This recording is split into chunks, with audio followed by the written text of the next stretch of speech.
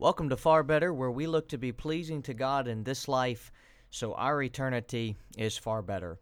Again, I am your host, Michael Clark, and I'm glad that you're with us today. In our show notes, there will be a link or at least a username for all of our social media outlets. We'd love it if you'd give us a follow, and also our email address is included in that. As always, if you have a question, a comment, or an episode idea, we'd love to hear from you.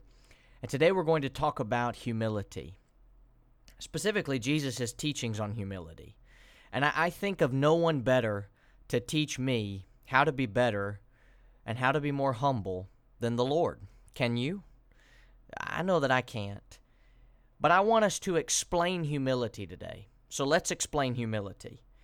Humility, it's a modest or low view of one's own importance or humbleness. That's the dictionary's definition at least, but you find a sharp contrast when you look at words like arrogant or haughty.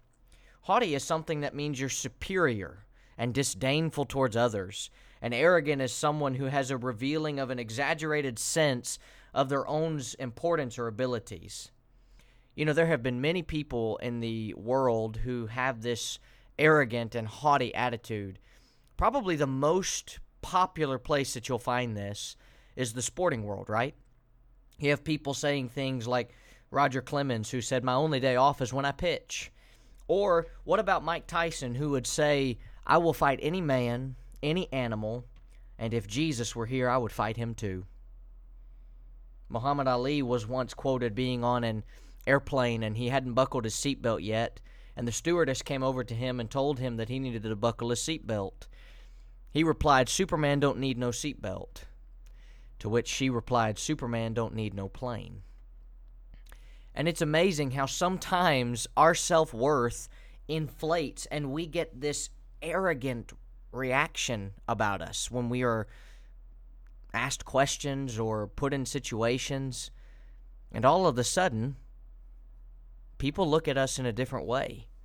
And so as we explain humility today from the eyes of Jesus, I want us to first talk about the explanation that he gives of humility in prayer. Jesus was such a great person of prayer. And I'm not at times. I think a lot of us aren't. We say that we are and we think that we are, but really if we truly look at our prayer lives, I think for many of us, the main times that we pray are in church and at a dinner table. If it's not the case for you, then that's great, and I know that I could be a lot more like you. But I know for me, there are several times in my life where I think I need to be praying better. Pray for me if you're one of those people that we're talking about that has this down, that I can get the type of prayer life that I need in my own life. I know one of the ways that I can get it, though, is by looking at Jesus' example of prayer, and I want us to look at the model prayer. The model prayer. This is, of course, found in Matthew 6 and verse 15 through 13, and Jesus gives a lot of explanations on how I'm expected to pray. First, that's what he tells me in verse 5. I am expected by the Lord to pray, which tells me that I don't get an opportunity to say, if I pray today. I need to be saying when I pray today. He goes on to inform me what I shouldn't do in the next few verses. I can't be hypocritical in my prayer. Why is that the case? Well, Jesus said that there were people who would pray because they loved to be seen of men. And so they would stand in the middle of the synagogue and in the corners of the streets, and they would begin to pray around noon because that is the most highly trafficked time of the day. And these Pharisees, who were supposed to be leading people in the right path, were more concerned with inflating their own self-worth and ego. Their motivation was not humility. So Jesus tells me I can't be hypocritical in my prayer. I can't pray one way and live another. But I also, according to Matthew 6 through 8, have to have a private prayer life. I can't just pray publicly like the Pharisees did. I have to have a private prayer life. And in fact, I have to have a prayer life that is so secretive that some people don't even know I do it. That's the true Christian view of praying. I can pray an eloquent prayer, and you could pray an eloquent prayer. to be seen of men, and it will only be heard by those men. But I can go into my room with no one present, and I can pray to the Lord, and no one else on this earth will hear me. But the most important being will. A private prayer life is so important. And the Lord expects prayer to be a practice of mine. I've got to get better at doing this. You and I, if we're not doing it the way we need to, we've got to get better at doing this. Why would Jesus teach me how to pray and teach me that he expects me to pray if a prayer is a foolish endeavor? But there's another prayer that Jesus talks about with the Pharisee and the publican where we get a nice contrast actually shown to us. Because in the model prayer, we're told how we ought to pray. And he alludes to the people who pray to be seen of men, but we don't really have an example of that. But we do in the Pharisee and the publican. And I want you to notice the prayer of the publican. The publican is the man who is so beaten down by his own lack of worth that he says, without even looking toward heaven, God, be merciful to me, a sinner. But you see, the interesting thing is that the Pharisee's prayer was completely different. And his prayer is a prime example of the phrase, you can be right and still be wrong. Because he prayed to the right source but had the wrong attitude. And his prayer was completely focused on his successes in light of other shortcomings. He even would state in the prayer, I'm thankful I'm not like this publican. I'm so much better than him. And you know, the only way to be a strong and faithful Christian is to look in the spiritual mirror and to see what corrections I need to make. That's what James told me I need to do. And that's what the publican did. He wouldn't even look toward heaven because he believed he wasn't worthy to look toward heaven. In Ephesians 3, Paul would state that he is less than the least of the saints. How could Paul, an apostle, say that about himself? Because he understood that without Christ he was nothing. And he would go on to say that in other places in the Bible where he wrote, by the grace of God, I am what I am. Jesus shows me how to have humility in my prayer life. And I've got to have it. But specifically speaking to preachers, I guess for the next few moments, not that these things won't apply to any of us, we're all expected to preach the gospel to someone. But Jesus shows me an incredible sense of humility in his preaching. And that's my goal as a preacher, to imitate him in the way that he preached the gospel message. And that should be your goal too. And when we lose sight of that, we need to take a breather and go back to the Lord's example and see what his intentions were behind preaching. So what should you and I imitate in our preaching lives? In our lives as ministering to other people the gospel message. Number one, I think you and I can remember and understand that Jesus did not preach with an intention to become prominent on earth. In John 6:11-15, Jesus had fed the multitudes that were present, and they want to make him a king. And in fact, they're going to take him by force. But Jesus refused this and miraculously walked through the midst of them.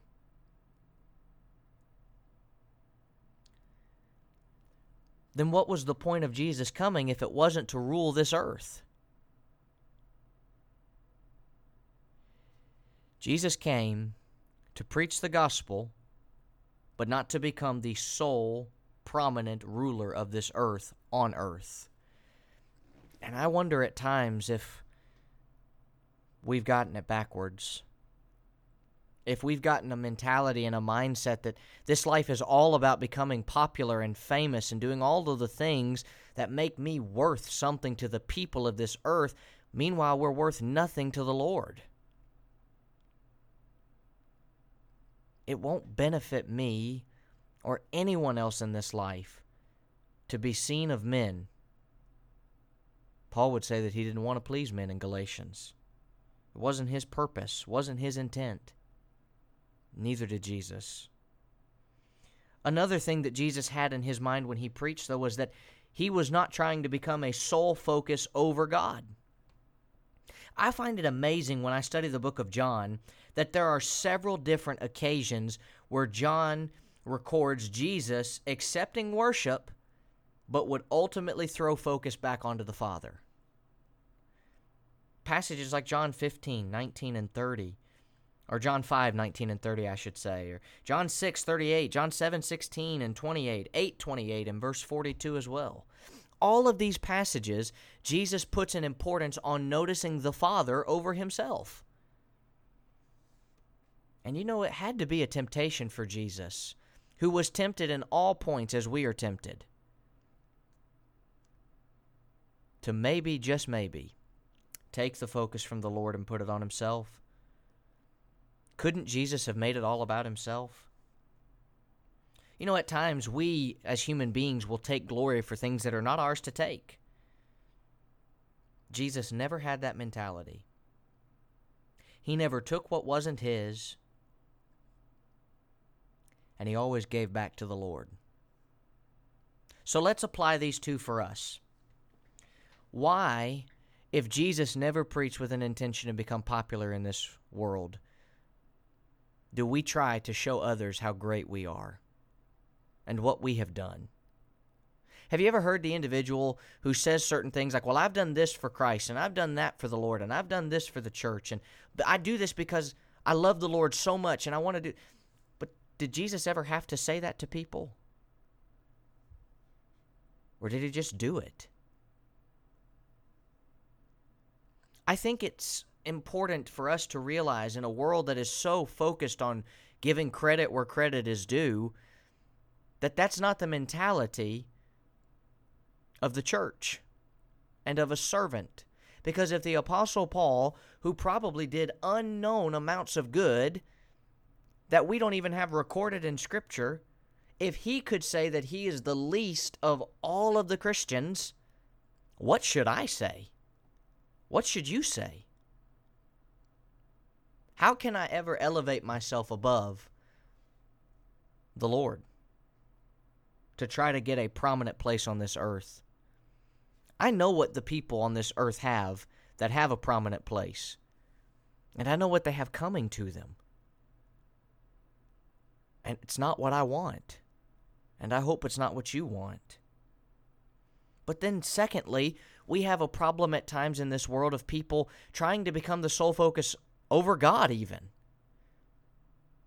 Their views and their thoughts and their way becomes more important than God's. If the Son of God, who came to this earth to save us from our sins, could sit there and say, I and my Father are one, but I have been sent by the Father. I have come to do His will. If Jesus Christ can say that, what do I need to say? And what do you need to say? Jesus' understanding in this life was that the Father deserved glory and honor, and his preaching showed that.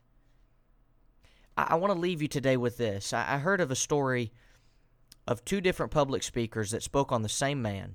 I believe it was Abraham Lincoln.